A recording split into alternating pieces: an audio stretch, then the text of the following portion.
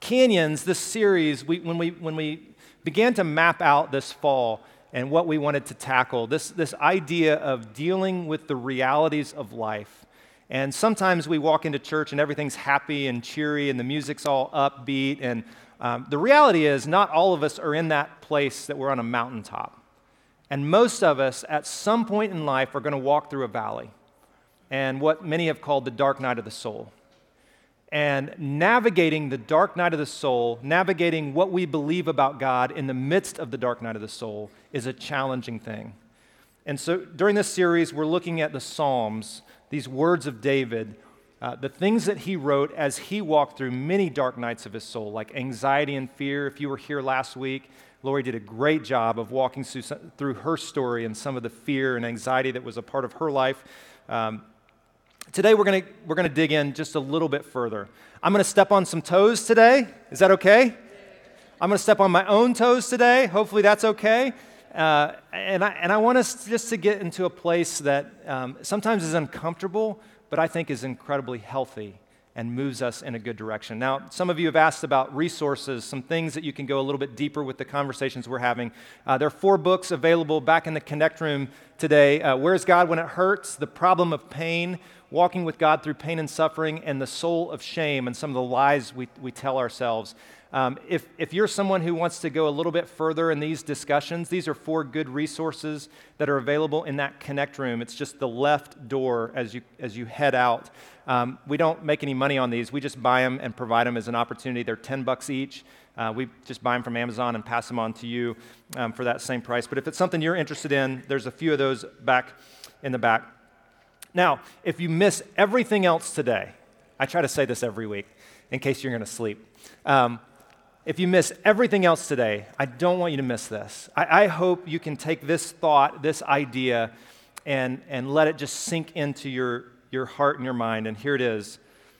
Darkness. So often when we're in the canyons of life, we believe that the darkness that's around us is what defines us. And the truth is, darkness doesn't have the power to define us. It can only hide us. The darkness, when we walk through the darkness only has the power to hide who we are. Light is the only thing that has the power to define us. Does that make sense? Like, light is the only thing that gives us shape and definition, and it's God's light and His love that in the most true way defines who you are as a person, because He's your creator. And so often it's in the darkness that we begin to take on identity, and that identity isn't the reality, but we think it's the reality because we're surrounded by darkness and we can't see out. And so if you miss everything else that we talk about, David and the Psalm 51 that we're going to jump into, don't miss this, that the darkness that you might be walking through right now, though it might feel like that is who you are, maybe the shame or the guilt or whatever it is that's hanging over your head, like that isn't the truth of who you are. God and His light is the one who can truly mark you as His son and His daughter. And that's the most important thing that you can hear and know about your Heavenly Father who loves you. So here's what I want to talk about: shame and guilt and trust. That sounds exciting, doesn't it? Let's talk about shame. Everybody wants to talk about shame. To get there, I want to tell you a quick story from my high school days. And it's going to be a funny story at some level, but it'll also be a little sad. I grew up in Pelham, Alabama, just south of Birmingham, small town. You kind of knew most of the people. There weren't tons of options for schools, so you went to school where your house was. That's the school that you went to. You went to school with the people all around you. And I'll never forget, I was driving down Highway 31, and my brother was sitting next to me. A 1983 Honda Civic, and it was the ugliest brown you could ever imagine. Dark, dark brown. And it had like velour seats that, because of the sun and the humidity in Alabama through the summers, and it was like 10 or 11 years old, the car, like they had begun to like get stringy. The seats were kind of falling apart, and the underneath was coming out. I mean, just the ugliest car. I don't know why I'm telling you that part. Anyways, we're driving in my car, and my brother's sitting next to me. And we're coming down, we're going to turn on Valleydale Road. And I remember this intersection, there was a red light, and I know Jim and Nick's Barbecue was right over here, and I knew on this because I know where the barbecue is, because barbecue is awesome. And on this corner was a bank, and I think it was AmSouth Bank, but I can't be sure. But we pull up to this red light, and I decided that, waiting 2 minutes for the red light to turn green was just way too long and an inconvenience because Taco Bell was calling. And I decided not to stop at the red light, but just to go ahead and pull right through. So I did. There was a police officer sitting in the parking lot of the bank watching the red light as I pulled through. And as you can imagine, he turns on his lights. You know that feeling when you see the lights behind you, whether or not they're coming after you? You know that feeling of the lights and everything kind of sinks within you and you lose your breath and you're like, are they going to pull me over? Well, I'm the only one on the road, so of course he's going to pull me over. My brother is laughing hysterically in the seat next to me because he's such an encouragement. And so pull over, and the police officer walks to the side of my car, and some of you won't remember this, but I had to roll down my window. There were these roller things that brought the window down, so I rolled it down, and he came up and he said, can I see your license and registration, please? And so I pull out my license and I hand it to him. No kidding. The police officer looks at my license, and he leans down and he looks at me and he looks at my brother and he looks back at me in the eyes, and he stands up and he looks at the license again and he goes, off the record, are you the quarterback of the football team here in Pelham? Why, yes, sir, I am.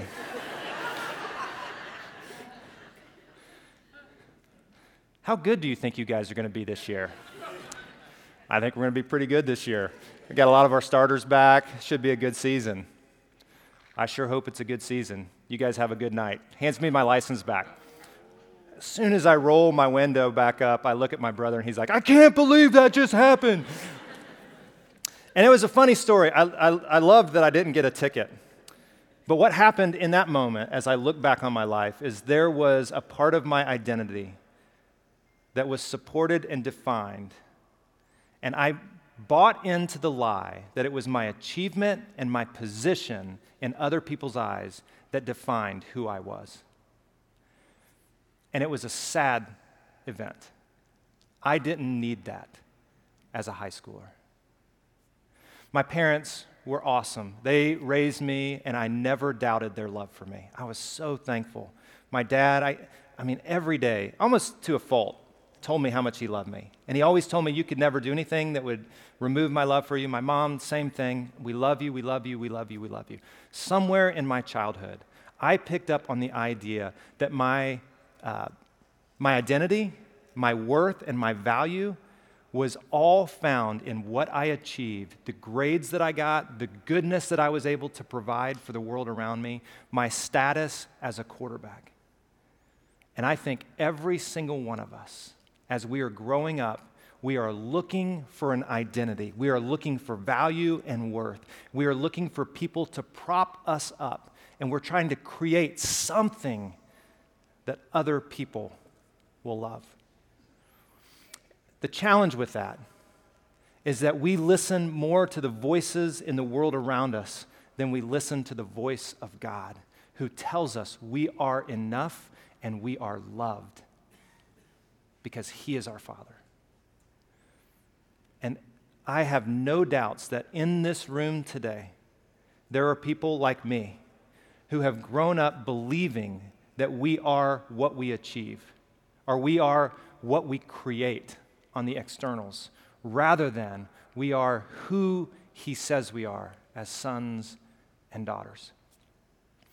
So I want to talk about that as we get into shame, because I think shame is the thing that begins to cover us and force us to create the external that we think the world wants us to know. So I want to start with the beginning, Genesis chapter 3.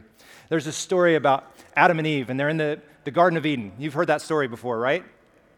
Some of you? Adam and Eve, Garden of Eden? I don't have to tell the whole story, do I? Okay.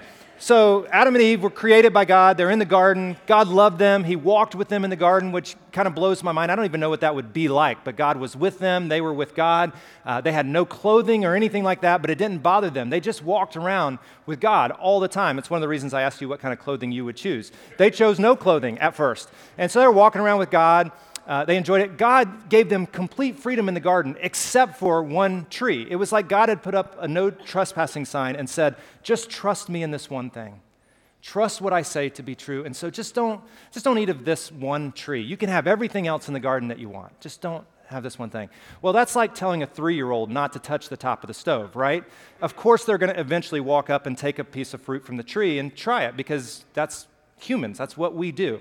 So they eventually take the fruit. Who knows how long it was in the story, but they take the fruit. They begin to eat of it. And it says this, that at that moment, their eyes were opened, and they suddenly felt shame at their what? At their nakedness. Now, I wanted you to say that word first because I say it incorrectly according to my wife. I'm from the South, so when I said nakedness, it's like a Southern version of nakedness, but it means the same thing as what you said. They had no clothes on. They realized it. I just wanted to get that uncomfortable moment out of the way. They realized and they felt shame at their nakedness. Now, what's interesting about this to me is before this point, had they felt any shame? No. At no point, it was when they disobeyed God that they walked into a moment of feeling like they weren't good enough. So they sewed fig leaves together to cover themselves. They began the process that we all go through of creating an external that we think is needed to cover up the true self that is deep within us. Now, there's some work in this whole world of shame and guilt that we're going to walk through, and I'm only scratching the surface just a little bit, but all of us need to step back and ask ourselves, who am I? Not what have I created, not what do other people see in me, but like, who am I? When the cool evening breezes were blowing, the man and his wife heard the Lord God walking about in the garden, so they hid from him. Now, this is a devastating verse. Adam and Eve, created by God, loved by God, spent time with God, hid from God because they didn't feel like they were good enough for God. And I think many of us in this room could fall into that same category. We come in on Sundays, we put on a certain air, but down deep, we don't feel like we're really good enough for what God has for us. They hid. So God called to Adam and he said, "Where are you?" And Adam answered, "I heard you walking, so I hid. I was afraid because I was naked. I had no clothes on, and I was just afraid of what you would think." And God asked him this question: who told you that you were naked? Because yesterday you didn't know it, and it wasn't a problem for you. And the day before that, it wasn't a problem. And then the day before that, and the last few weeks, you've never mentioned anything. So who told you? Who told you that about yourself? Who told you you had to hide?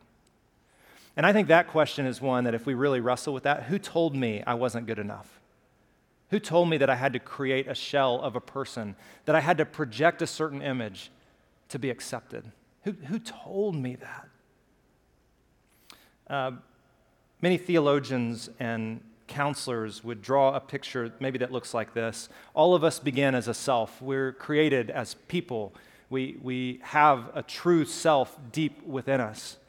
But something happens in our lives that brings some sort of shame around us. So we are surrounded, or we're engulfed in a bit of shame that begins to kind of enclose us and cause us to withdraw. Shame is what surrounds us.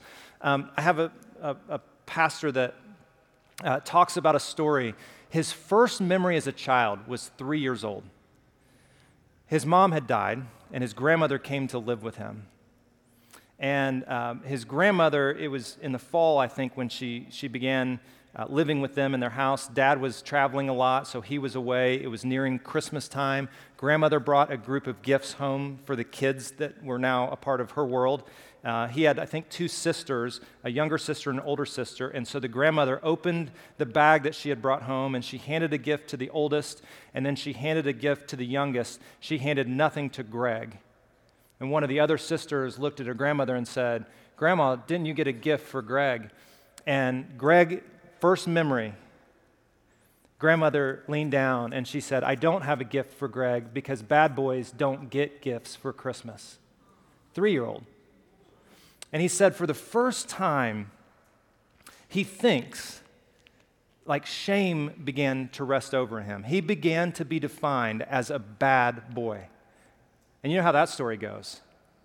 Eventually you walk out the truth of what you believe to be true. The words that are spoken to us again and again, and that was the word he heard again and again. Greg's a bad boy. He's not a good kid. And he walked that out in his life. He was shamed from a young age, and he began to believe that he wasn't worth anything. Now, thankfully, God redeemed that and told him something else. What we often do with shame is we begin to create an external shell of ourselves, what many would call a false self. We become a self covered in shame, hiding behind a mask. Many say all humans do this, whether or not you realize it, that you are a self, but there's something around you that wants to protect you, that causes you to shrink back from being who you really are until you are able to create something that you think the world wants to see. And that becomes your false self, the thing that you want to define who you are. Richard Rohr has done a lot of work in this area. And there's a book called, I think, Falling Forward. He talks about the first 40 years of our lives. We spend all this time creating this false self of who we are, building our egos. And the second half of our lives, we spend taking it apart because we don't find the satisfaction that we thought would be there when we've created what we wanted to create. Does that make sense? And we spend all this time building this false self, and somewhere in the middle of our lives, we realize that's not what I thought it would be, and so we start to dismantle it and move on to other things. Shame and guilt are two things I think Adam and Eve had to wrestle with, and they are two things I think David is going to have to wrestle with in our story today. But before I get there, I want to define these two things. Shame is that painful feeling and experience in which we come to believe that we are unworthy of love, we're unworthy of belonging to someone or something, and we're unworthy of connection, like healthy connection with other people. Shame tells you that you are not enough, and you're not worthy to receive love, affection, that you have to do something to earn it. Are you with me? That's shame. Guilt, on the other hand, guilt is adaptive and it's helpful. It's this discomfort based on something that we've done, a mistake that we've made in the Bible, the sin that hurts other people or hurts God. That guilt is that thing that lifts our minds to our behaviors, and it has nothing to do with our core self, who we are. Shame speaks to our core self. You're unworthy. You're not good enough. You're not pretty enough. You're not fast enough. You're not smart enough. All of those things, shame. Guilt, on the other hand, is you shouldn't have done that because you hurt her. You shouldn't have done that because you hurt God's picture of beauty in the world. Make sense? I think the evil one's greatest tool is shame. I think Satan whispers in your ear and my ear all the time, telling us we are not good enough. That what you just did wasn't good enough. Who do you think you are? That's not good. You're not good. Have you ever heard that voice? Yeah. So, you're wondering, are we ever going to get to the story of David? Yes. We're there. David had this episode with a woman named Bathsheba. Some of you have heard this story before. I won't tell all of it, but I'll give you some little glimpses of it. David was a king, and I think he dealt with shame and had created this persona. He began to buy into the lie of everything that the world told him he was. He was a king, and he was supposed to be off at war, but he decided to stay home. He decided to go a different direction. And as the story goes, David is on the rooftop of his palace overlooking his city, I'm sure just checking things out. And he notices this beautiful woman sunbathing on a house in his kingdom. Any of you men ever notice a beautiful woman? I just want to see if you're honest in church today. I'm married. Yes, your wife. So David notices this beautiful woman. There's nothing wrong with this. He sees a beautiful woman, and he decides to find out who she is. So he has some guys who work for him, and he sends them, and he says, go find out who the woman is. So they go, and they find out who the woman is, and they come back, and they tell him, that's Bathsheba, Uriah's wife.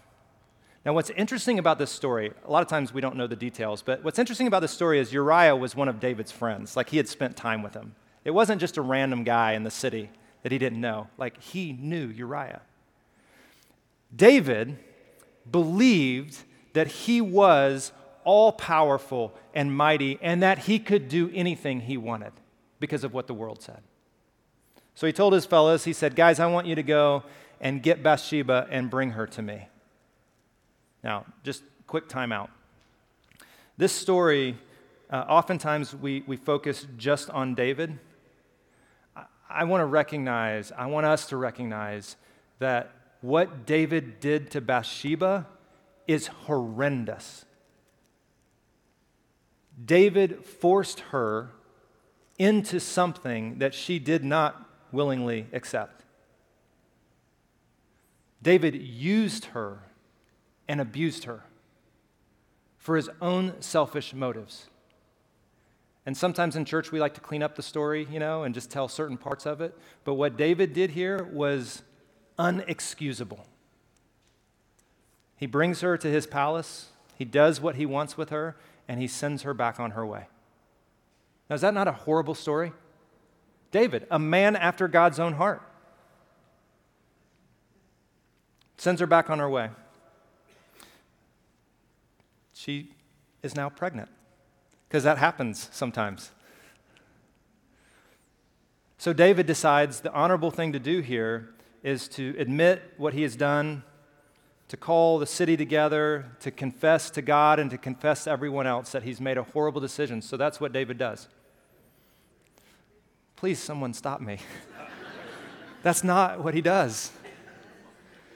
So David decides the best thing to do in this situation when you're caught, the best thing to do would be to call for Uriah, who is off at war, bring him back, have it set up a moment, like an intimate moment with him and his wife so he can sleep with his wife, and then he's going to think that the baby's his and everything will be taken care of. It's a brilliant story, isn't it? It's a great idea. So this is what he does. He calls for Uriah to come home. Uriah, being an honorable man, decides, I'm supposed to be out there at war. My buddies are out there at war. They're giving their life, and I'm back here. I'm not going to sleep with my wife. I'm just going to go back to war. So he won't do it, which is bad news for David, because David thought this was the best cover-up. So he decides the best thing to do now is just to be honest, to admit what he's done before God and others, to bare his soul. No, he doesn't do that. David decides the best thing to do is to kill his friend to cover this up. Now, I know we probably don't go around having people murdered. I hope you don't go around having people murdered. But we do similar things to protect our image. We're willing to lie if it protects who we are. We go on record to say, that's not true, knowing full well what we've done. So David has his buddy killed in the line of fire. He's able to bring Bathsheba into his home now, and now everything's good for David, right? It's all perfect. Set it up, covered it up, no big deal. Everything's taken care of until Samuel shows up. Samuel shows up and he tells David a story that just angers David. He's like, how could someone take something that is not his? Isn't that funny? That guy should be killed, whoever it is. If he's around here, he should be killed. And Samuel looked at him and said, that's you. That's you. And David came face to face with his sin, with murder, with abuse. He had to look deep within him and be honest about who he had become.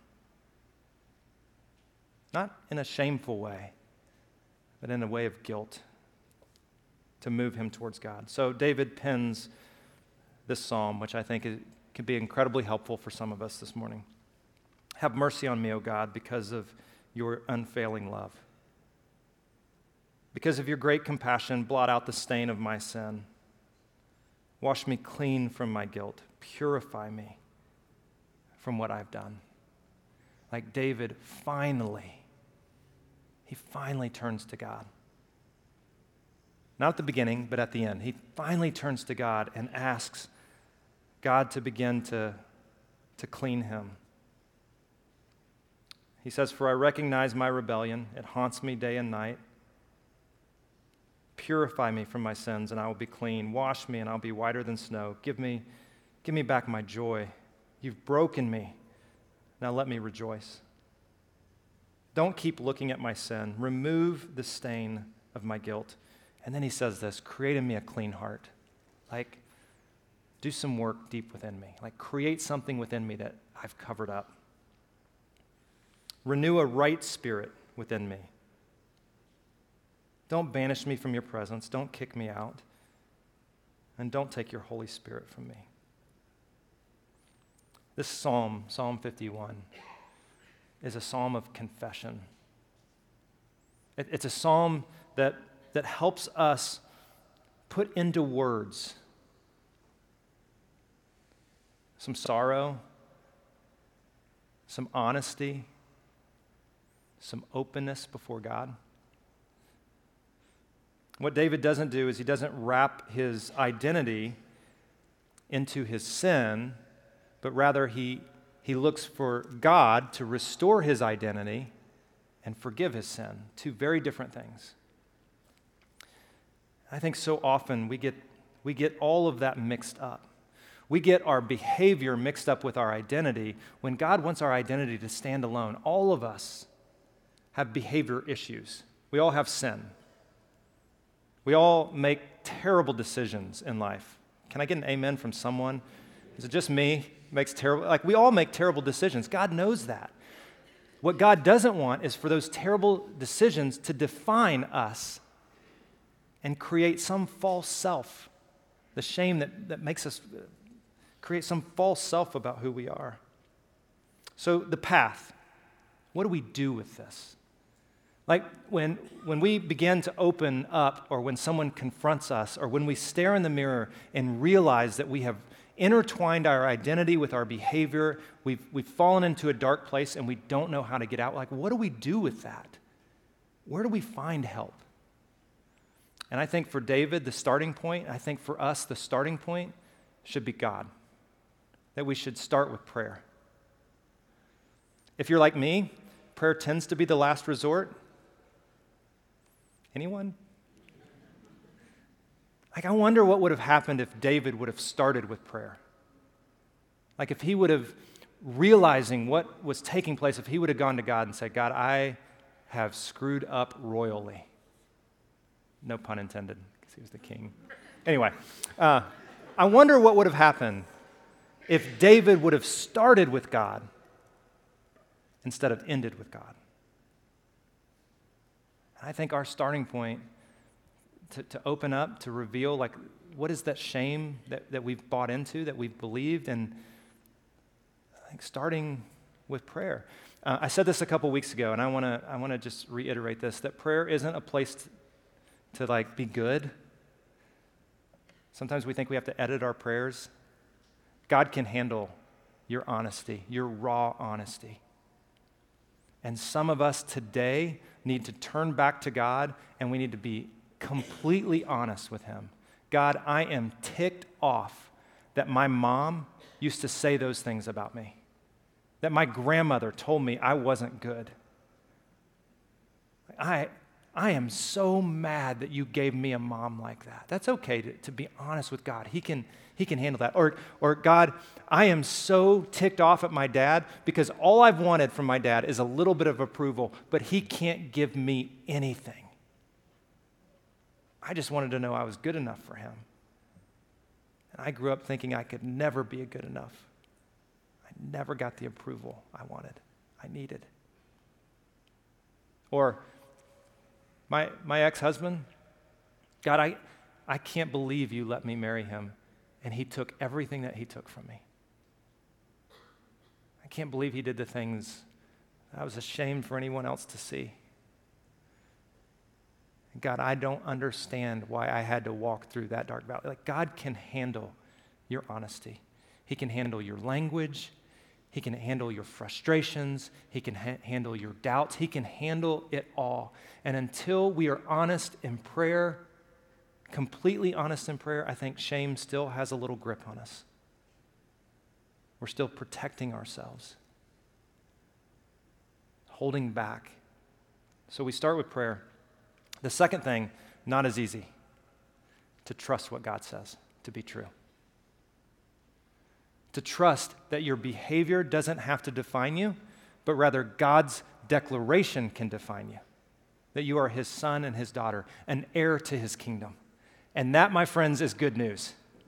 Like, you can smile at that. That's good news. I know it's kind of a downer today, but that's good news, that what God says about you is the most true thing about who you are. The one who created you and the one who will be there in the end. He is the one who holds the truth about who you are. And you need to lean into that truth and believe it to be true. And sometimes that means hearing it again and again and again. I think so often we believe the lies that were told to us, and we attune our ears to the world that just echoes the lie. Like, we attune ourselves to the people around us who are just highlighting what isn't true. Matt, if you're going to be worthy of love, you better be good. Matt, if you're going to be worthy of love, you better build a great church. Matt, if you're going to be worthy of love, you need to succeed where others have failed. And we attune our ears to those lies that are just echoed in our culture. Robin, if you're ever going to be loved, you've got to be prettier than that. You better work a little bit harder at that part of your life if you really want people to love you. We attune our ears to the lies that tend to enslave us, surround us with shame, instead of attuning ourselves to God and what he says to be true. Like, you are his masterpiece. You're his masterpiece. Like, you're his creation. The highlight of everything else he made.